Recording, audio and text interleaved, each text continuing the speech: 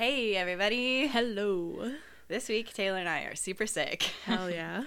Waiting for COVID results. It's a good time. Great time. But we figured we'd take this opportunity to record. Yeah, and it's Halloween today, so it's a super special episode. Yeah, we don't know if children will be coming. Hopefully no one knocks on our door. We don't know if we have COVID, so we're just gonna Should we just shoo them away. We should have just put a sign on the door like COVID. Stay away. That's truly terrifying. Happy Halloween, kids. In the spirit of Halloween. Right. So, anything you want to get out of the way before we start?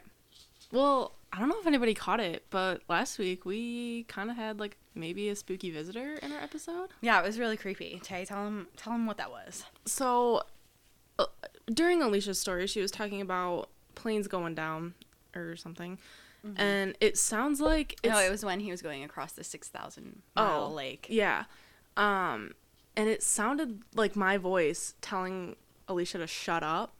Yeah, and it was really loud. That was not me. And she didn't say that while we were recording. No, and like Alisha didn't skip a beat. Like she didn't acknowledge like or even like think about me saying anything. So it definitely didn't happen. And the the waves on the on like Audacity, like our like the sound waves on it, it was all like distorted and funky looking. Yeah, it was like a huge wave when she said shut up.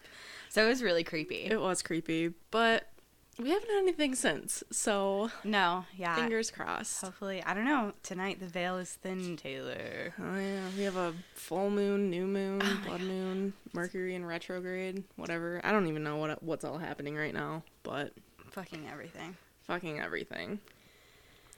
That's all I have to say. Okay. Well, I just want to apologize if either of us, like... cough or sniffle or sound generally just disgusting. It's just probably gonna happen.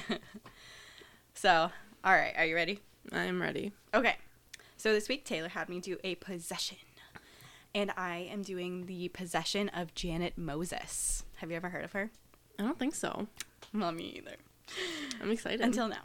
So when I went to go research about Janet and her case, all of the news articles said a lot of different things, and the ratio of articles to ads to the documentary on Netflix was like 2-1. Mm-hmm. So I decided to just watch the documentary and kind of like match news articles. Mm-hmm. So that's where I got most of my information this week. It's a really good documentary, by the way. It's called Belief, the possession of Janet Moses, if anyone wants to watch. I'll have to watch it. Yes. So, in 2007, 22-year-old Janet Moses, who was a mother of two, was murdered while her family performed an exorcism on her. So, growing up, Janet was always described as like a relatively happy girl. Her family reports she was like full of love and always smiling, and she was a really happy and wonderful mother.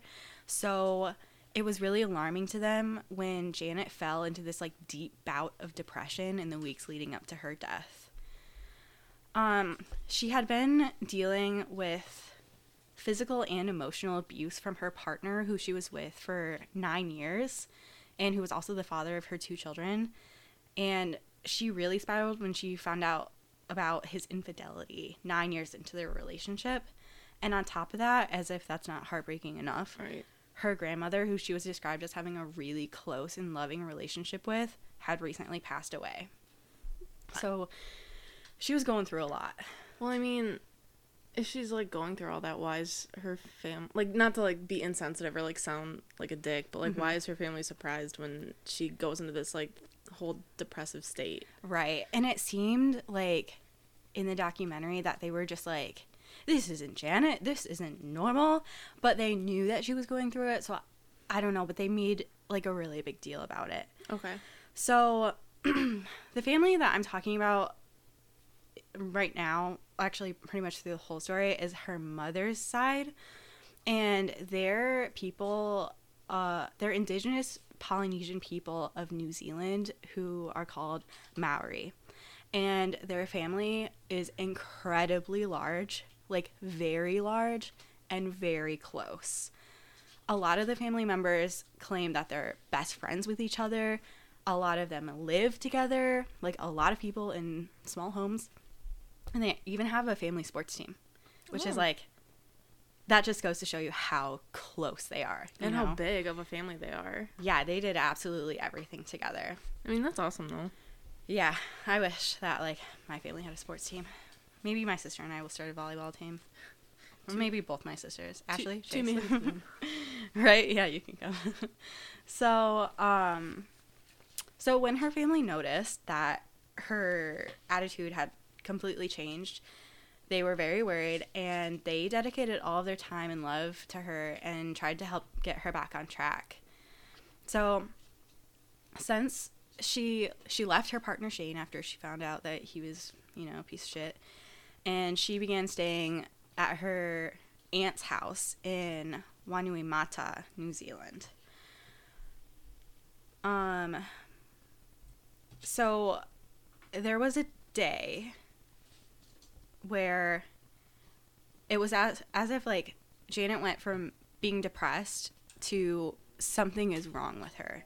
So it was, like, out of nowhere, she was just at her aunt's house, and all of a sudden she got up, and she was in her pajamas, she was barefoot, and she walked out of her aunt's house into the middle of the street and just kind of, like, stood there staring off. And she was out there for a while before her aunt noticed, and her Aunt Glennis, like, ran out, and her aunt said that she was just standing there muttering, "They're coming, they're coming, they're coming, they're coming." Yeah, like, so scary. No. So this is when Glennis, her aunt, decided that the family needed to gather for a hui, which is what they refer to as, like, a family meeting. Mm-hmm. And these family meetings were very regular, and it involved all of the family. Like I said, they were, like, really close-knit, and, like, upwards of, like, 40 of them would gather for these meetings. Like, I'm sure I have 40 family members, but, like, that's all of them, yeah. And this wasn't even all of them. Yeah. So this family was deeply spiritual, and they had roles. So the grandmother who had passed, who was really close with Janet, was the leader for many years. But since her passing, the aunt Glennis and one of the uncles, John, stepped up to take the roles of the new leaders of the family. So at this hui, the family talked, and Janet just kind of sat there in the corner, staring motionlessly at the floor. She didn't shed a single tear. She didn't say anything. And one of her younger cousins reported that she was sweltering hot, like sweating, but she refused to take her jacket off. Like, can you imagine, like, no. Like, looking at someone who's just, like, in a trance, staring at the floor, sweltering hot, and, like, refuses to take their jacket off? It's like, you're sick. Yeah. There's something wrong. So her family gathered, like, cold towels, and they compressed her forehead, and they took turns basically, like, going up to her and saying, like, "Janet, we love you. We're sorry if any of us did anything to hurt you. Like, we just want you to feel better and to get help, and, like, tell us what we need to do." And she just sat there, did nothing, said nothing. So then they were like, okay, we know what's wrong with her, but, like, what else could it be? Like, obviously, like, there's something deeper. And then one of them mentioned that Janet had, like, said something about a lion statue that weeks prior they were out celebrating her sister's 21st birthday at this hotel, and the lion is, like, a really big symbol in their family. Their uncle has a lion tattoo. The lion is their, like, family sports team logo, mascot, or whatever. Mm-hmm. They, like, deeply and spiritually connect with the lion. So when they found this lion statue, they're like, oh, we're gonna take this. And Janet reported that, well, not reported, but she confided in one of her family members that she felt like the lion was bringing, like, a curse on, and, like, she felt, like, not right about it. Also, one of the family members reported that they believed that lion statue had been at the hotel that they stole it from for like over 100 years with its like twin statue. Wait, they stole it? Yeah, they stole it. So it's like a like probably 3 feet tall, solid rock carving of a lion, and there was 2 of them, and they stole one. Well, yeah, that's gonna bring bad energy in. You just stole it. Yeah, I know. Yeah. Bunch of kleptos. Not a good idea. And actually, they like I don't think they ever really got in trouble for stealing it. So. Well, I mean, the girl's all messed up now, so I guess that's punishment enough. Right. So it's a common belief among the Maori people that conditions are what you make of them. Mm-hmm. And Janet felt the evil from the statue, and so that's kind of like what she manifested. And it's reported among her family that because Janet was so spiritually weak at the time, and because she was going through so much, that she was the most vulnerable, and she allowed this evil to basically possess her. So like she manifested it, and then she just allowed it to take over her. Gotcha. So that evening, after the hui, many of the family members accompanied Janet back to their grandfather's house, where they set up a bedroom for her to sleep. They reported that Janet refused to stay in the room, so they instead set up a bed for her in the lounge area with other family members. This, though, is where the lion statue had been placed, and it was positioned perfectly to face her. Good. Right. No one was like, oh, yeah, we should probably move that. They were just like, it's fine. It's fine. So Janet tried to sleep, but her eyes kept coming back to the statue, and at some point in the night, Janet sat up from the bed and started screaming, which woke up a lot of the family members that were also sleeping in the room with her. And at about midnight, Janet's mom, Ollie, called Glennis to demand that the other family members come gather there and basically, like, get this lion statue out. So they did that, and while the family members were removing the statue, Janet began to scream, no, no, no, no, no, no, no, like over and over again. And like her aunt had to like hold her and like calm her. But it's just like, there's really something going on with her and that lion. Like, yeah. Not good.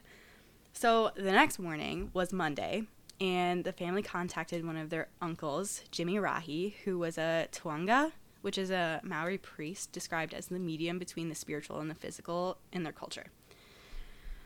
So Jimmy arrived that day, where he prayed over Janet and doused her with holy water, and he declared that he sensed makutu, which is sorcery or witchcraft, but in this case a curse. Mm-hmm. And he sensed that within Janet, and he had a vision of 3 claws dug into her spirit. So family members told Jimmy about the stolen lion statue and how they believe that it was the source of Janet's makutu. I feel like I'm saying that wrong, but I know I'm not. So Jimmy went outside to where the family had moved the statue the night before and blessed it before basically saying, like, we have to take this back. So the next day, on Tuesday, the family loaded up across like 8 or 9 cars. Like, that's how many of them were just like going to take this line back. Like, these guys did everything together. It blows my mind. So yeah, like 8 or 9 cars full of these family members made the trip back over to the Greyhound Hotel, where they put the lion back where it belonged. And Janet rode in the back between her Aunt Glennis and her paternal grandmother on the way to the hotel. And it was on this trip that Janet began to have another episode. Seemingly from out of nowhere, Janet turned to her paternal grandmother, confused as to why she was there. And so, like I said earlier, this is Janet's mom's side of the family. Mm-hmm. So they're very private about who they let in on inner family things. And so this is why Janet turned to her paternal grandma and was like, why are you here? And then it got scary. So she began to pant and shake, and she started screaming, no, no, no, not you. You shouldn't even be here. What are you doing here? When this car stops, I'm going to kill you. When this car stops, I'm going to kill you. I'm going to kill you. Dude, I just got goosebumps all over my body. That's, like, terrifying. I know, and, like, her grandma's just sitting there next to her, like, trying to be there for her, and she's like, I'm gonna fucking murder you. So Glennis held her down until they arrived at the hotel, and her grandmother jumped from the car unharmed, and Janet actually didn't try to hurt her or anything, but she did, like, glare at her from inside of the van, like, wanting to. Right. So, yeah, needless to say, that Grandma did not ride in that car on the way back. She was like, fuck you. Just kidding. She was probably like, I love you, but please don't kill me. Yeah. So Glennis and Janet stayed back in the van as all the other family members piled out of the cars and took the lion back to the post.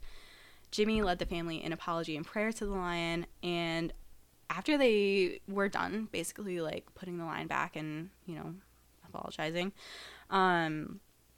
Janet's mental health seemed to improve over the next few hours, and so they gathered back at Carl's, which I believe is like the grandpa's house where she had been staying that night before. And they kind of like had like a little celebratory feast of like fish and chips. It was really cute. They were all like happy, and Janet seemed to be doing well. But later on that day, Jimmy said to John that only 2 of the claws had been released from Janet's spirit, and that the last claw was not something that he could help with. The last claw was the talon of hurt that Shane had dug into Janet's spirit, and this was only something that she and her closest family members had the power to remove. That's so sad. I know. So Jimmy had a scheduled medical treatment, so he had to like leave the family, and they wouldn't be able to contact him for a few days while he went in and like went through recovery. And this is like one of the most like detrimental parts, I guess. Like if he wouldn't have had this surgery, none of the stuff that comes after this would have happened. And it's really sad. So, he ended up, you know, leaving. And later that night, the family gathered around Janet, who was just laying in her bed. And they started to sing to her. And they just, like, their family mantra seemed to be, go with peace and love. So they were kind of, like, addressing her last inner demon. And they were just, like, go with peace and love. And, you know, just, like, being there for her and loving her. Mm-hmm. But when they started doing that, she began to toss and turn, and she started mumbling things again. And her family couldn't really make much sense of what she was saying. They said she was kind of talking out of order. And the few things that they could determine or, like, hear that she was saying was, they're coming, they're coming, they're coming, they're coming. The money, the money, the money, the money. That. And, like, yeah, like, so, and I'm saying the word that. I'm not speaking a different language or anything. But, like, they didn't really know, like, why she was saying any of that. Like, it didn't make any sense. Right. So, throughout the whole night and into the next morning, now Wednesday, members of the family stood in a circle around Janet, hands joined, praying and chanting, go with peace and love. And they did this all night. That's dedication. Yeah. Very close family. Like, they really love Janet, you know? Like, unfortunately, this is a sad story with a sad ending. But everything they did out of love. Even if it wasn't right. So, later that day, Janet began to have another fit. She, like, earlier on in the day, she was up and walking around, and she wasn't doing good, but she wasn't doing bad. And then just all of a sudden, out of nowhere, she started growling, and she started screaming, no, no, no, no, no, over and over again. So, like I said earlier, this family has roles, and it seems to be from here on out that the male family members are the ones who restrain her, and the female family members are the ones who pray and, like, kind of, like, bless her. Mm-hmm.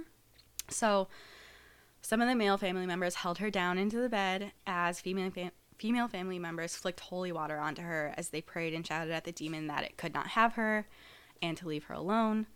And then, you know, as they were doing that, the other family members, because again, there's like 40 people here, they joined around and they all started chanting, go with peace and love. So that night, Janet insisted on getting into the shower. She stood in the shower, fully clothed, with the water on the hottest setting, just like letting it pour over her.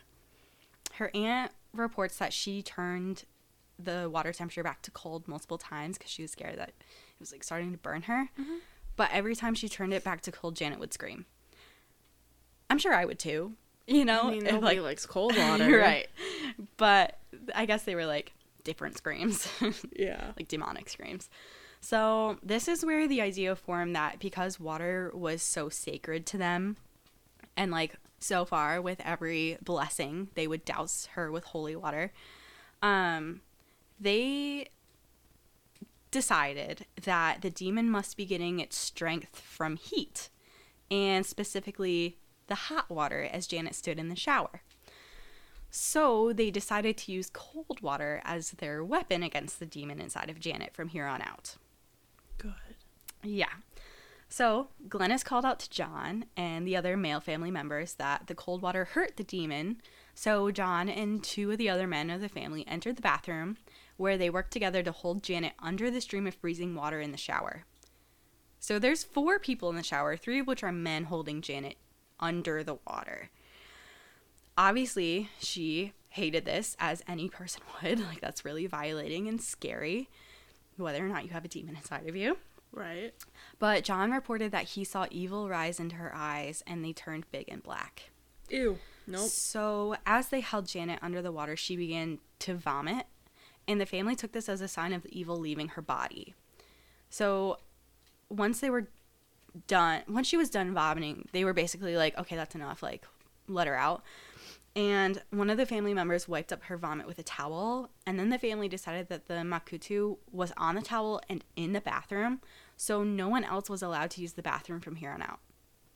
Like, that, and mind you, this is their only bathroom. Okay. 1 toilet. Good. 1 shower. 40 people. 40 people. Yeah. So later on, after things had calmed down, Shane showed up, her piece of shit baby daddy, and he was out there screaming for Janet to come outside. Glennis held on to Janet to calm her as John and the other family members went outside to basically get rid of Shane for good. And, like, thankfully, this is the last time that Shane shows up in the story, but that doesn't necessarily mean that her talent has been released, because she's still dealing with some demons. So Glennis held Janet, and she looked into her eyes, and she saw the evil in them. She saw that they were big and black, and this really scared her. So when John came back inside, she was just like, what is this? Like, this is terrifying. And this spread panic across the entire family. Like, everyone that was there was just like, oh shit, this is real. Like, she has a demon in her. So the family members forced Janet back onto the bed, where they restrained her, and again, the other family members joined around to chant "Go with peace and love," which is becoming very ominous at this point. Right. Just like, I don't like it. So again, all through the night and into the next morning, which would put us into Thursday, the family chanted and prayed for Janet. Many of the family members hadn't been to work in over a week, and some of them had even been up with little sleep and little food for upwards of 5 days, so that someone was constantly there to watch Janet and make sure she was okay. So this morning, Thursday morning, more family members arrived to assist with taking care of Janet. A neighbor reported that there were so many family members present that they couldn't even fit all of them in the house, and that their chanting had become so loud the entire neighborhood could hear them. That's terrifying. It's so scary. That's like cultish. That's I can respect family values, but like that's too much. Yeah, you're being too much at that point. I know. And like, why do we need 60 people here? At that point, I feel like you're not gonna get anything done. Right. So this is the day that family members on Janet's paternal side began to grow concerned for her, and some of them started to show up, but the mother side of the family would not let them in, and because their culture was very sacred to them, they wouldn't accept help from any outsiders or any figures of different cultures. So like, some of them had suggested, hey, contact like this priest, or this person can help you even though they have a different belief than you, but like, you guys need help. And they were like, no, we got this. You guys don't know anything about our culture. Fuck off. Bad move on their part. But that's how it went. So that afternoon, family members reported that Janet kept on insisting she get into the shower again, which, girl, you're brave. I wouldn't get back in that shower if that were me. I would be like, hell no, I know what you guys are going to do to me. So the family allowed her to get in the shower, but not the hot shower like she had desired. again, male family members gathered into the shower with her to restrain her and hold her under the cold water. They hoped that she was going to throw out more of the evil that was inside of her. Mm-hmm. And this time, it was a little bit different than the last time where they were just holding her. This time, they pried her eyes open and held her mouth open so that the cold water could cleanse her in her eyes and in her body. Oh, no. Oh, no, no, no, no, no. Yeah. If you truly think about what that sight looks like, it's really scary. They're holding her eyes and her mouth open. Yeah, I'm not here for that. I don't like that. No. So, yeah, like I said, they hoped that this would rid the evil from her eyes and from inside her body. And they reported that this went on for hours. No. They stood in the shower with her like that for hours. So, while they were doing this whole shower exorcism, her dad showed up. And they actually did let him in. And he went back into the bathroom where, you know, where they all were trying to exorcise her. And it was like as soon as he touched her, Janet just switched and she gave up the fight, which is a good sign. Yeah. So her father tried to get her to leave with him because he was obviously worried about her safety now. Like, he walked in on that scary sight. Yeah. Whatever was happening there. But Janet didn't want to go with him. And so he got frustrated and, you know, sad and scared. And he vowed that, like, the next day he was going to come back and get her whether she wanted to go or not. But unfortunately, by the next day, she was not alive. And super sad that that's the last time he got to see her. You know? Yeah, with her eyes and mouth pried open in the shower with multiple men. I know. I mean, restraining her. Thankfully, everyone was fully clothed. I mean, I know, but... But yeah, that's just really disturbing. It's a disturbing sight for anyone. Yeah. Doesn't matter who you are. Right. So, the dad left, and Janet decided to go lay back down in her bed and get some rest because, you know, the shower exorcism had taken a lot of her energy. Her family felt as if things were going to start getting better from there because, you know, it was like she just suddenly changed, you know, after they held her in the cold water, so it must have worked. Mm-hmm. But Glennis reported that over the next several hours, Janet would wake up and walk around and then go back to sleep, but things seemed to be going okay. But she woke up from one of these naps and she walked out of the house where some of her aunts and uncles had gathered to smoke, and they reported that Janet stumbled out of the house, mumbling those same things that she had been saying Tuesday evening, which was, they're coming, they're coming, they're coming, they're coming. The money, the money, the money, the money. That. And she pushed past her relatives and rushed down into the yard and began to scream and cry, they're coming, they're coming, they're coming, they're coming. And then she started pointing and flailing around like as if someone was truly coming to get her. And so her family members, you know, rushed out to her and they picked her up and they brought her back inside. And she wouldn't stop screaming, they're coming, they're coming, they're coming. And she wouldn't stop pointing. And this is where the family breaks into like full panic mode. And some of the men start punching at the air where she's pointing. And they're like swinging brooms around, like trying to fight off something that really isn't truly physically there. Right. Spiritually, possibly. But there was, you know, they were just kind of punching the air. And this made all of the small children scream and cry. And, like, everyone was just freaking the fuck out. So the young family members were rushed off into rooms to hide from the chaotic scene. And the older members made way so that Janet could be put back on the bed. They noticed that Janet was clenching onto this bone carving necklace that she had received from her grandmother. And this necklace was really important to her. But the family decided that the demon must be getting its power from the bone carving necklace because it seems as if everything Janet likes, they think the demon is getting power from it. So they chopped this necklace off of her and they laid her down and they tried to give her some cold water, but she whined and she refused the water. And when she finally did take a sip, she began to cough and choke. So again, family members surround her, chanting, "Go with peace and love," but things did not get more peaceful or loving from here on out. The family formed what was essentially an assembly line. They plugged up the sink, turned the cold water on blast, gathered all of the cups and bowls in the house, and began to fill them with water, passing them down the line to the bed where Janet was laying. At the scene of the bed, it's Janet on the bed, her aunt on top of her, restraining her. Like, I don't know how to describe that. Like, she was just, like, on top of her and, like, limbs on limbs, holding her down. There were some men around the bed who were restraining her. And then another circle around of people who were chanting "Go with peace and love." Well, actually, all of them were chanting "Go with peace and love."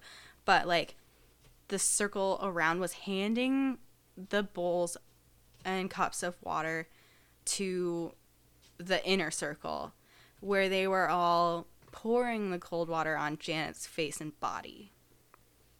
Some of them were prying her eyes open, and others were holding her jaw open as others poured water onto her. What a horrifying scene.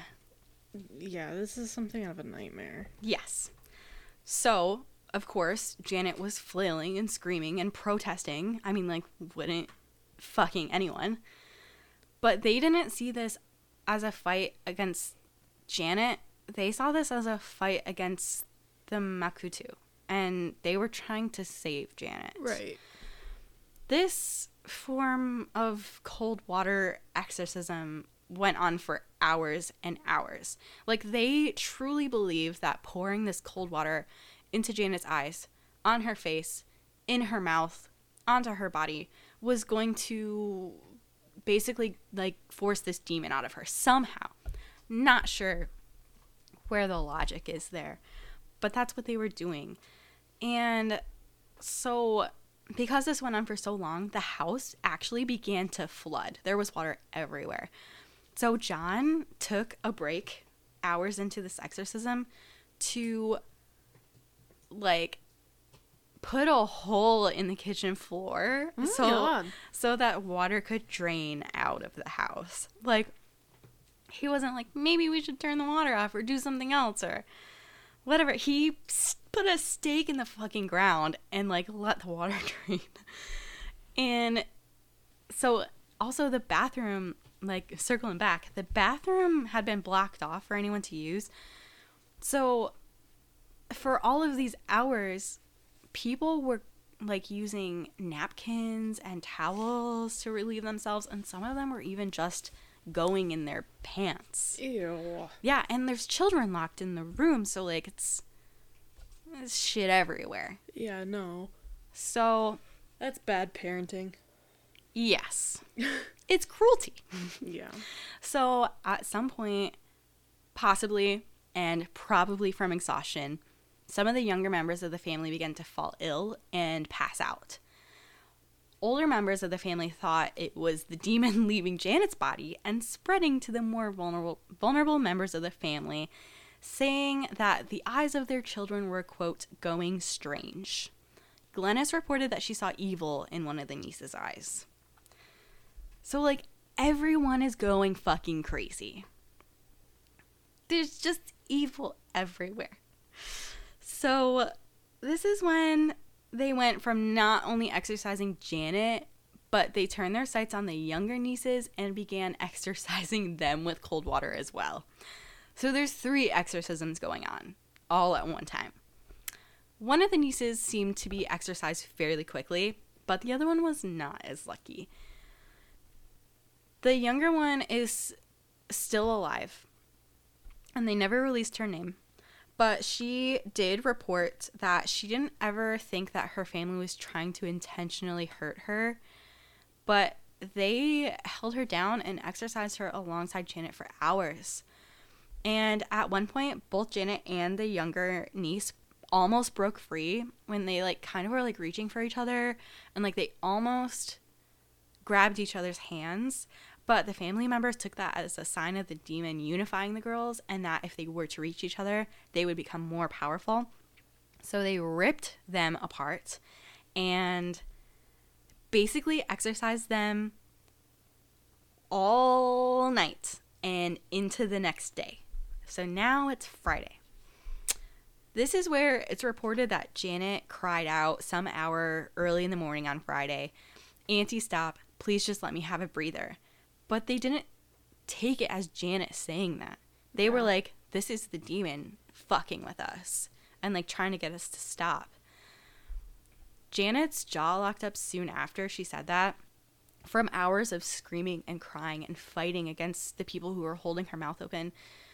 But when her jaw locked, like it locked shut, and the family interpreted that as the Makutu becoming stronger and like fighting them and keeping them out so that it could stay in. Mm-hmm.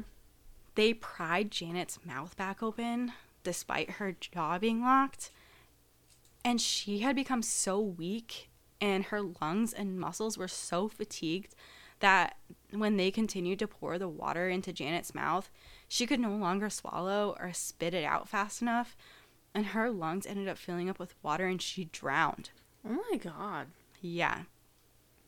So her Uncle John reports that amidst all of the evil chaos going on in the house, he didn't realize that Janet had passed for way longer. Much, much longer than he should have. Like, she was dead, and it was like, I don't know exactly how long, but I want to say like upwards of an hour. They were still trying to exorcise her, and she was dead. So once it was apparent that she was dead, he attempted CPR, but it obviously failed because she had been dead for quite some time by then. Right. So you would think that this would be a bit of a wake-up call for the family members, and they would stop, but really, they just turned their sights to the younger niece, and they focused their efforts there because they thought that now, since Janet had passed, the Makutu was most likely fully transferred into the girl. Mm-hmm. These people are crazy. Mind you, all of these people were very sane. Mm-hmm. No one had been doing drugs. No one had been drinking. They just hadn't slept or eaten in a long time. Right. So the younger girl's exorcism went on for hours after Janet had passed. They continued to hold her down and pour water on her face. And it was reported on some websites and hinted at in the documentary, but they didn't actually like go into it. I'm not sure if it was too gruesome. But some articles reported that they had been physically trying to pick the evil out of her eyes with their fingers. And some articles reported that they went so far as to suck the evil out of her eyes with their mouths. Nope. And so in the documentary, it's the younger girl who was having this exorcism performed on her, basically talking to a detective. And she kind of has her head hung down the whole time, and her hair is like kind of covering her face, specifically this one eye. And then towards the end, she like sits up more straight, and it's still kind of covering her eye, but you can tell there's something wrong with her eye. They didn't say anything about it in the documentary, but I mean, the reason that like I picked this subject this week, this case, was because I saw like exorcism on a 14-year-old girl, family members suck her eyeballs to get the demon out, and I was just like, what the fuck, that's so crazy. But obviously the story's like way bigger than that. But I did want to include, I'm not sure if they actually did that, but something happened with her eye. Big yikes. Yeah, very scary. Don't like that. So she reported that she was telling her family that they were scaring her, and she felt like they were going to drown her, and she ended up just blacking out. And after that, like, I think everything, like, someone called a local Maori Tahunga, which was what Jimmy was, but this guy's name was Dave, and they called him to the house, and when he entered, everybody stopped, and they were just like, oh shit. Was that the fridge? Was it the fridge, or did someone knock on our door? I don't know. Was it one of our animals? I don't know. Whatever. Maybe it's Janet. I'm just kidding. Oh my god, I just scared myself. If anything, it was probably a child knocking on our door. We don't have any candy. We might have COVID. Please leave. Sorry. story. Okay, anyway. So, Dave, I'm pretty sure it's... I don't know. Okay. Well, anyway. If we didn't have headphones on, I'm sure it would be a lot easier to tell where that was coming from. Okay, so Dave said that he felt evil in the house and that a spiritual message came through to him, and the message was from their recently passed grandmother. She informed them that the Makutu was gone, and she was very angry with them. It was like, imagine being dead and just watching your family descend into chaos and murder one of your beloved grandchildren. Like her, the grandma and Janet were very close, you know? So, like, fuck yeah, she was angry. So, Dave opened the windows, blessed his face, and was like, you guys need to get this girl to a hospital. Obviously not Janet, 'cause she was dead, but the younger niece. They were like, fucking get her some help. So that is finally when somebody called the cops. Hours and hours and hours and hours after the exorcisms had started, hours after Janet had been dead, and after the girl passed out, this guy just came in and he was like, we need some authority in here. So the family was put on trial for manslaughter and cruelty to a child. And during the trial, the family was informed that the statues of the lions from the hotel that they stole, that basically brought this Makutu onto the family, or onto Janet, and the family, I guess, they were all kind of possessed at one point because they were all fucking, like, just pouring water being in crazy. her face. So the trial, I'm sorry. So during the trial, the family was told that the lions weren't actually over 100 years old and that they had actually held no spiritual significance to the ground that they were on because they had recently been purchased under new ownership of the hotel, and they were just smeared with yogurt in an attempt to make them look old and weathered. Oh. These lions were brand new, basically. Okay. Like, they were just... The lions from Amazon. Yeah, pretty much. Shipping. How embarrassing, though. Like, that's mortifying. Yeah. And you just killed someone over it. Yeah.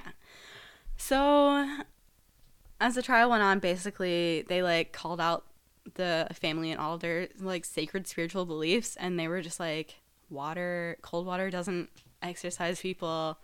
What the fuck are you guys doing? Blah, blah, blah. And this was, like, especially embarrassing for them because the Maori people, like, they don't really talk about their religion in public, and, like, this was, like, essentially one of the first times anybody was hearing about, like, a Maori ritual, I guess, or exorcism, whatever. So 5 of the defendants were found guilty of Janet's murder and child cruelty, and 3 others were acquitted. John and Glennis received community detention, allowing them to live at home under a curfew, and 3 other were also sentenced to community service supervision, and they were to take cultural education programs. None of them faced any time in prison, and the court and jury decided that the pain that they were facing for having killed someone they loved so much was enough punishment. And that is the exorcism of Janet Moses. That's insane. I know. I'm surprised they didn't get jail time. I mean, I guess I kind of get it, but, like... Yeah, it was just, like, such a weird situation because they were doing it because they really thought that they were saving her. Yeah, I mean, it's not like they intended to kill her. I mean... But at what point... Right. They were never going to stop, you know? Like, unfortunately. Yeah. So, yeah, heavy shit. Heavy shit. All right, your turn. All right. So, I'm going to talk about a disappearance today. Yeah. I decided to talk about Lauren Spierer. Have you heard of her? I don't think so. Crime Junkie covered it.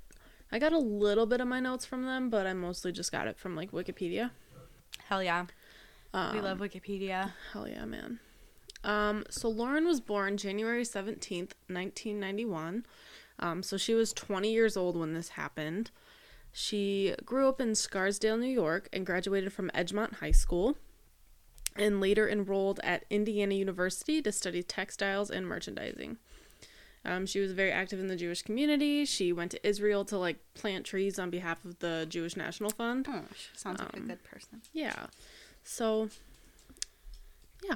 So then, she had met her boyfriend, Jesse, and a friend, Jay, at a summer camp that they all went to together. And they all lived in New York, and then they all continued their friendship when they all enrolled at Indiana University. Okay. On the night that Lauren disappeared, she was drinking with a bunch of friends. Jesse stated that he didn't go out with Lauren or any of her friends, but he had been texting her before he went to bed. And according to witnesses, Lauren was very intoxicated that night. Bloomington police used video surveillance footage and witness statements to kind of put together that timeline about what happened before she disappeared. So I'm just kind of going to go over that timeline real quick. Yeah. So at 12:30, witnesses said that Lauren left her apartment with her friend David, and they went to Jay's apartment where they met up with Corey, who was Jay's neighbor. Okay. I just want to make a point to say this girl is going out to pregame at 12:30 in the morning. Hell yeah, sister. I admire the spirit. I am in bed. I am ready to... I'm there when the doors open, and I am home Okay, well, by midnight. she was 20, right?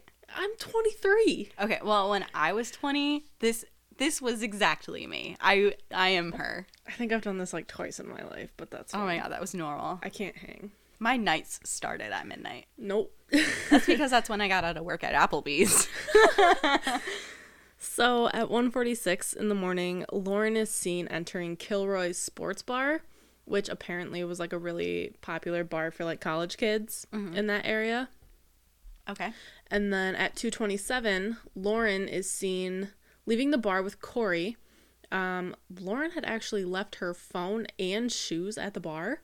She had taken her shoes off because they had like an outside patio where there was like sand and stuff. So she took her shoes off and she left them at the bar with her phone. Get it together, sister. Right. So she's just walking around with no shoes on. I've done worse. Yeah, I have too. So Corey walked with Lauren to her apartment complex. And at 2:30, they are seen entering the apartment complex. And at some point when they're there, I don't think that they actually made it to Lauren's apartment.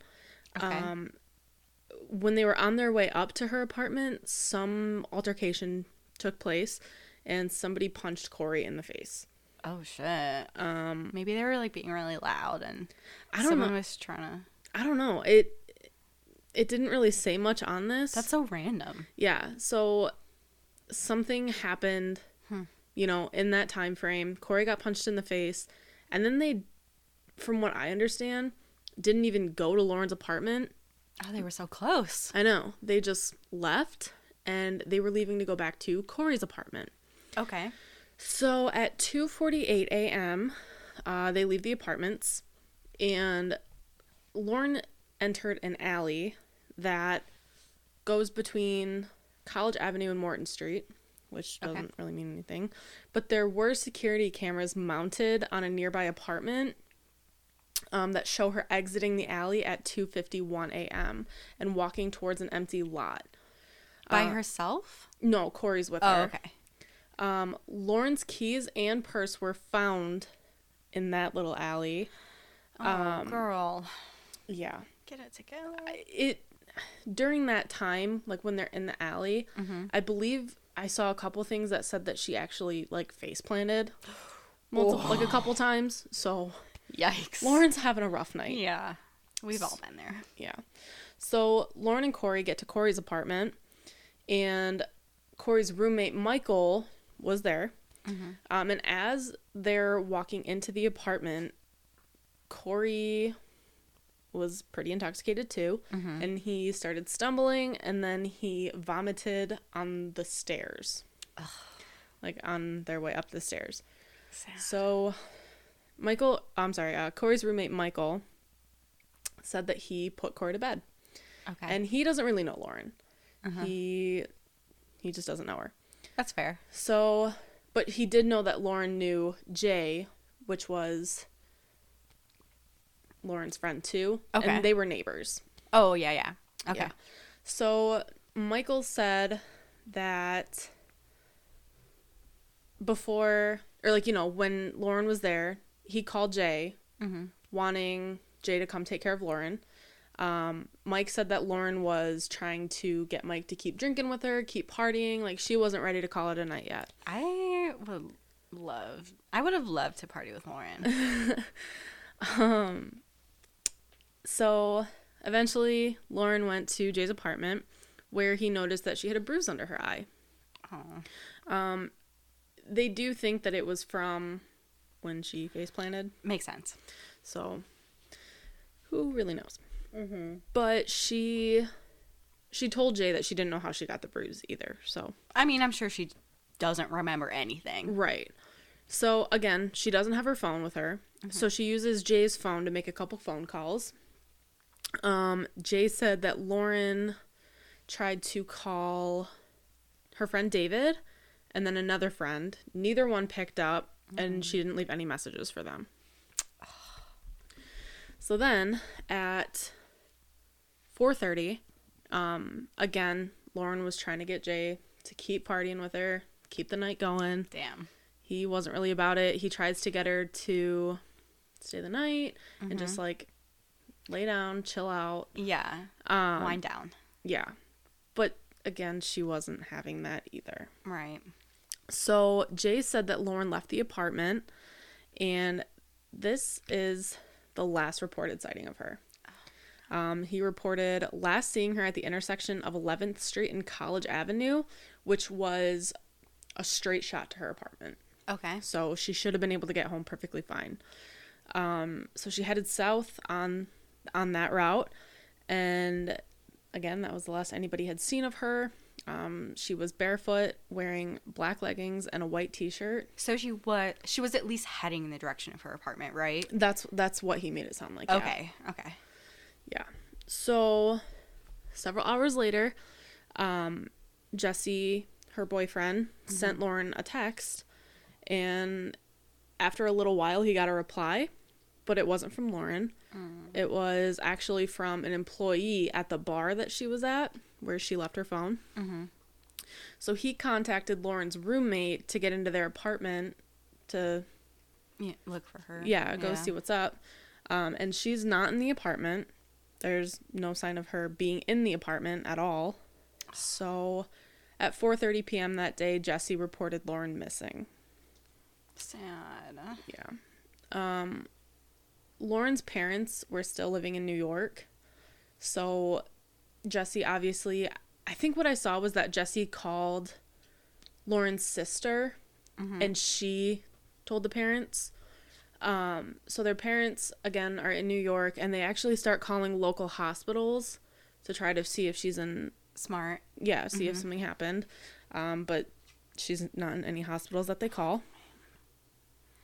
So they fly to Indiana to try to find her. Excuse me. Police start conducting search parties. There were multiple search parties going on. Jesse helped with a couple, her boyfriend, but then his parents actually came and got him and brought him back to New York. I mean, they were probably like, we need to lawyer up, they're going to be looking at you. Well, and we need you to be safe here with us. Yeah, and I mean, you'll see here in a little bit, but that's kind of his demise. Yeah. Oh, shit. Okay. Is the fact that he did leave and he did lawyer up so quickly. No. But that's like one of the rules. Yeah. Always get a lawyer. I know. But anyway, we'll get there in a minute. So, in August of 2011, police conducted a 9-day search of the Sycamore Ridge landfill in Pimento to try to find clues or to try to find Lauren. The landfill is where all the trash from Bloomington is hauled. So So if she was somehow dumped in the trash, Yeah. she would be there. The FBI actually got involved in this search, too. Oh, wow. And as of May 24th... I'm sorry, nothing was found. They didn't find anything. Okay. And as of May 24th, 2013, investigators had received 3,060 tips on Lauren's disappearance. 100 of them received during the first half of 2013. None of them helped in any way, really. Oh, man. So Lauren's parents have stated that they don't believe that they're going to see their daughter again. They believe that she's dead. Based on her level of intoxication, they felt that she was probably drugged at the bar. I've been there. Yeah. Probably shouldn't have said that. The family, though, has voiced suspicions about the people who she was with that evening, as well, again, as Jesse. Mm-hmm.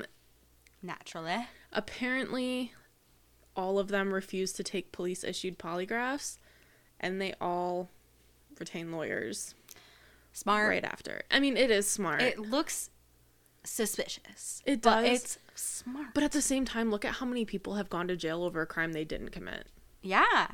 So, like... Because they took the polygraph. Or because they just opened Polygraph. Polygraph. Or even just because they didn't keep their mouths shut. Yeah. And they said the wrong thing. I don't know. It seems like these people are doing all the right things. Yeah, I agree. But the parents haven't made any specific accusations. They do believe that the boys know more than what they've told. Uh-huh. The men responded that they have taken privately administered polygraphs as well as one from the FBI. They didn't trust the Bloomington police. So that's also why they all lawyered up. Wait, the parents didn't trust the police? No. The boys. Oh, okay. The boys involved. Well, fuck the police. Yeah. Sorry. So Lauren was very intoxicated that night. Her friends and Jesse told police that she used a lot of drugs. Oh. And that night specifically, she had taken drugs as well as alcohol. Mm-hmm. So who knows what those mixed together. Yeah. Yeah. Jesse's mother said that Lauren was asked to leave the summer camp where they met their son because of drug abuse. Oh, no. So, and this is what the mom said, and this is a little insensitive to me, but she said, quote, "This poor little girl is not with us today because of her drug abuse." Unquote. And that I feel like that's really insensitive, especially because somebody is grieving probably the loss of their daughter. Mm-hmm. And regardless of what she was into in her free time, she is still worthy of being found, and she is still worthy of having her story put out there. Right. So, like... that's not okay. That kind of rubbed me the wrong way. Right. Don't like that. No. So Jade told investigators that Lauren consumed alcohol, snorted cocaine, and crushed up Klonopin tablets that night. Klonopin? Yes. Do you know what that is? Isn't it? It's a downer, isn't it? I don't know. I've never heard of it. Let's look it up. It's spelled with a K. Klonopin. It's either an upper or a downer. I don't remember. Klonopin can treat seizures, panic disorder, and anxiety. So I think it's a downer. Yes. Yeah. Okay, so she's mixing a lot of downers with an upper that can as well create... as alcohol. Yeah. Yep. So I saw this on Wiki, but I didn't see it anywhere else. But according to Wiki, she had a rare heart condition called long QT syndrome, which added danger to her drug use. Oh, no. Okay. Yeah, so that's like an extra, like, another bad thing. Yes. So police addressed the rumors that implied that Lauren may have overdosed, and those with her may have hidden her body to avoid criminal charges. So the police did acknowledge that they have not ruled out other possibilities, such as abduction by a stranger. I was thinking, like, human trafficking. That's a definite possibility, I would say. But Yeah. again, I think a lot of people, especially because the boys did lawyer up so quickly, do think that they know what happened to her and they were trying to not get in trouble. They said that they don't necessarily think that they intentionally hurt her or anything, but they do think that they were trying to cover up something. I mean, I guess it makes sense. Yes. So the family actually hired a private investigator named Bo Deedle. He says that the kids she was with definitely know more than what they're saying, and doubts that a fatal drug overdose could be enough motive to hide her death. So, again, you know. Right. He did cite the prevalence of drug abuse on the Indiana University campus and said, quote, "Every kid's buying pot, cocaine, drinking pills." He said, "I mean, it's all over the place, so that really can't be the motive behind it." And that's so true. I mean, like... Yeah. I mean, I know not every young adult goes through, like, a drug phase, but, like, it is really common. Well, and that's... They actually covered that in Crime Junkie. Like, it's not a super absurd thing for people on a college campus to buy drugs. Exactly. Yeah, it's not. And so... while it can lead to, like, overdosing and stuff like that, like... But again, if she overdosed, like, why haven't they found her? Yeah, you know what I very mean? true. Something did happen to her, you're right. Like, I don't know. Yeah. That's just the way I see it. But again, unless, you know, they... I mean, she could have, like, body. overdosed and then the boys, like, hid her body. Well, that's what they think. That's what a lot of people think, but that's also, like, what the PI was saying. Like, he doesn't think that that's enough motive... Right. For them to do that. Like, if she overdosed, they had nothing to do with that. I don't know, because, like, it sounds like probably they were taking drugs, too. Yeah. And that could have, like, sparked paranoia. Yeah, definitely. You know, like, mixing all, like, uppers and downers, that, like, creates a very unstable state of mind. And, I mean, that's kind of another thing, too, though, is, like, if you're taking drugs, I mean, I've never been into drugs, but, like, if you're taking drugs, like, are you going to be taking them by yourself? Especially... I never did. I mean, especially if you're, like, going to hang out with your friends. Yeah. Like, if you're doing all these hard drugs, like, are you going to want to do them by yourself, or are you going to want to do them with your friends? Some people do that, though. Like, I don't do drugs anymore, but, I mean, it wasn't, like, super long ago that I was into doing drugs, and I never did them alone, but I do know people who did them by themselves. But I think that's also where that, like, gray space is between taking it for fun, and being addicted to drugs. Yes, that's true. So, and it sounds like she was addicted, though, because she had gotten, like, kicked out of the camp or whatever. So maybe she was doing them alone. Yeah, police also, I'm actually gonna get to that in a second, but police did find cocaine, like, in her room. Okay. It was just, like, a small amount, but they still found it in her room. Right. But on September 2nd, 2010, which was 9 months before her disappearance, Lauren was arrested on charges of public intoxication and illegal consumption. After her disappearance, police found that small amount in her room.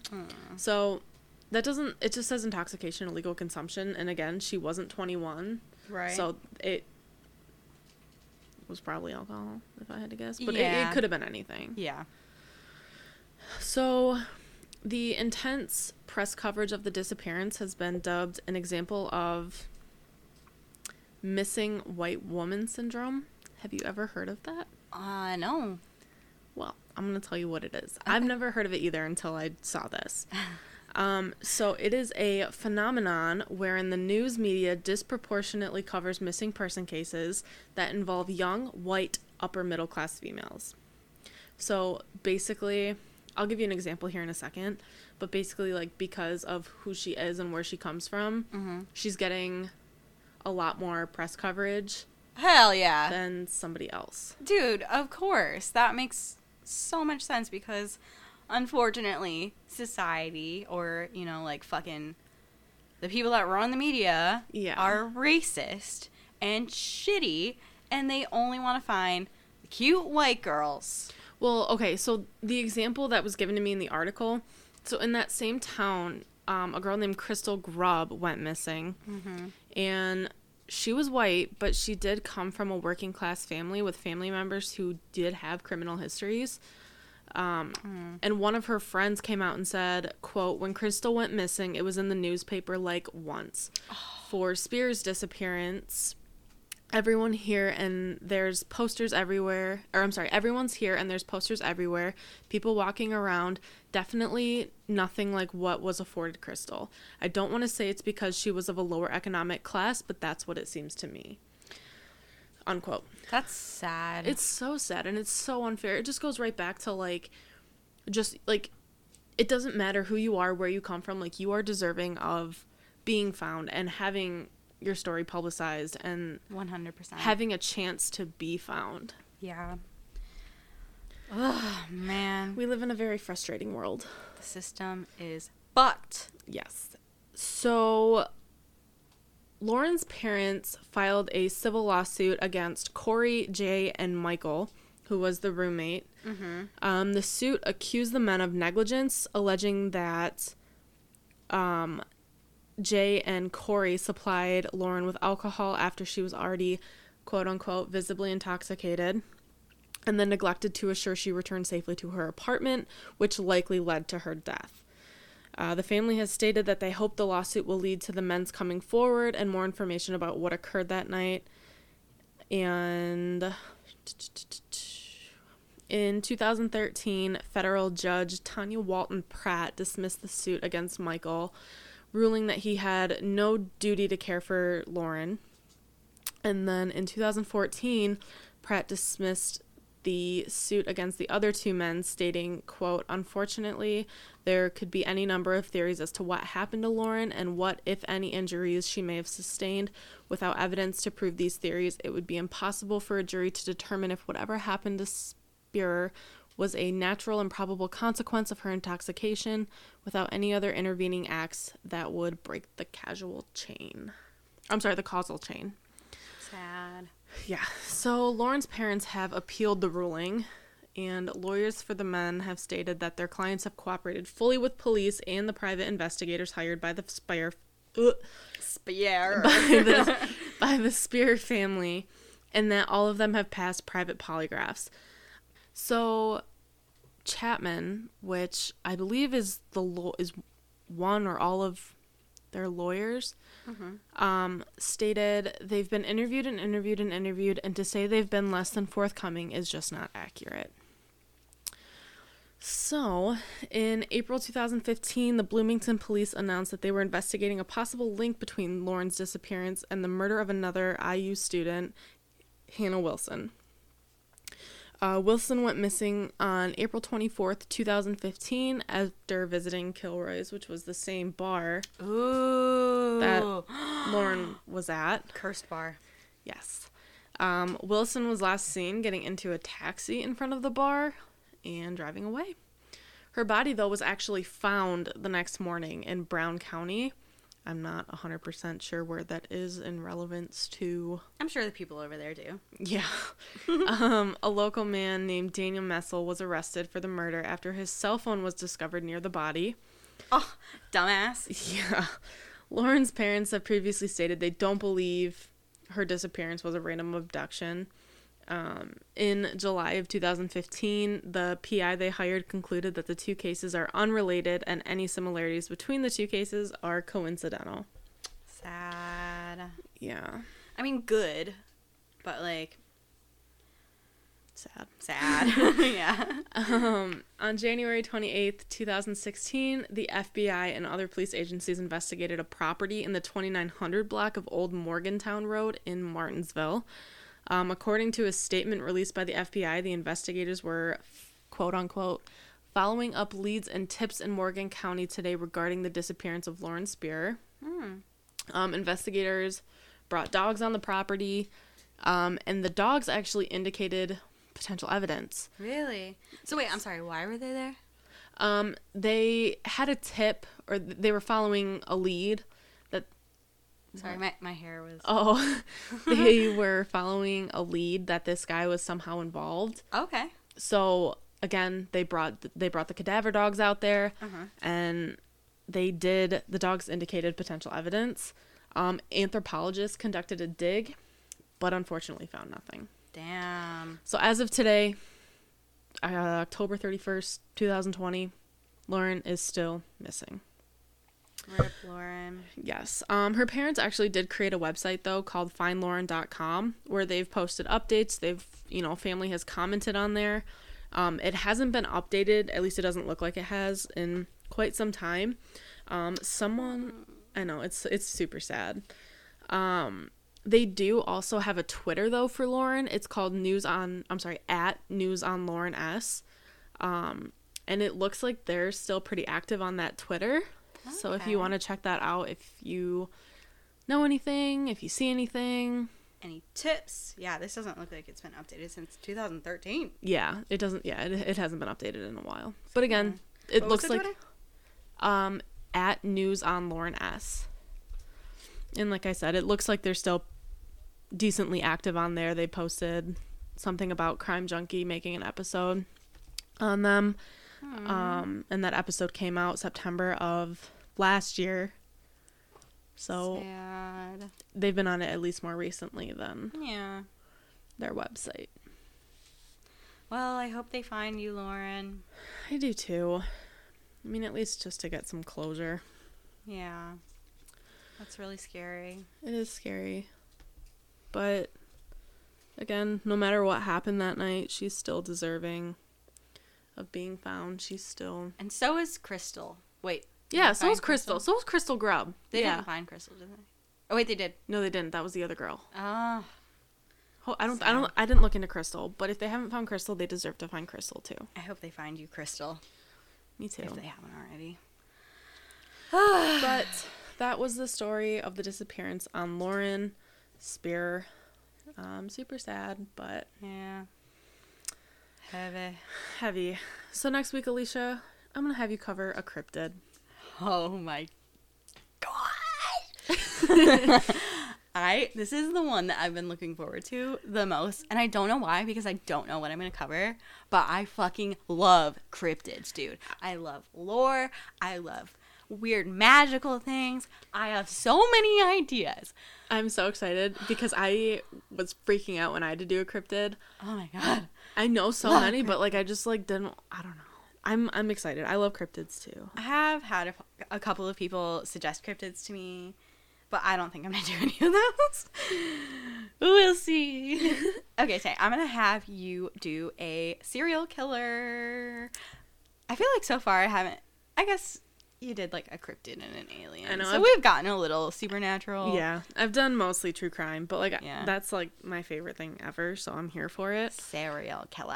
And I have an obnoxious amount of information stored in my brain about serial killers, so I'm super excited for this one. Yay!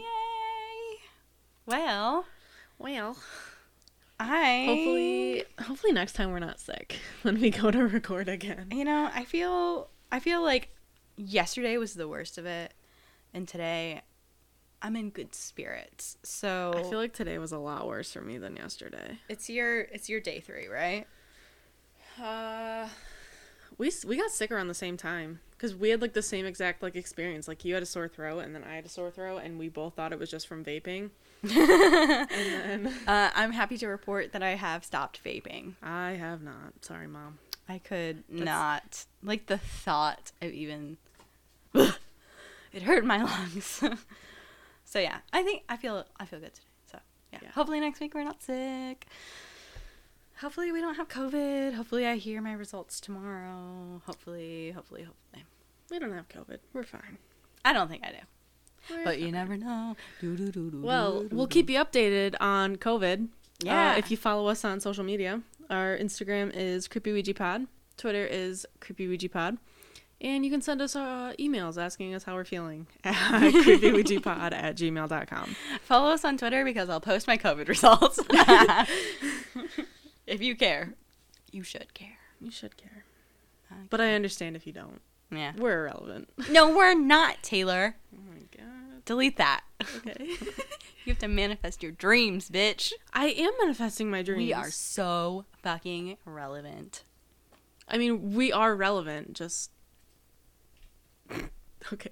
Swallow it. Swallow it, Taylor. Okay, well, Okay, bye, everyone. we'll see you next week.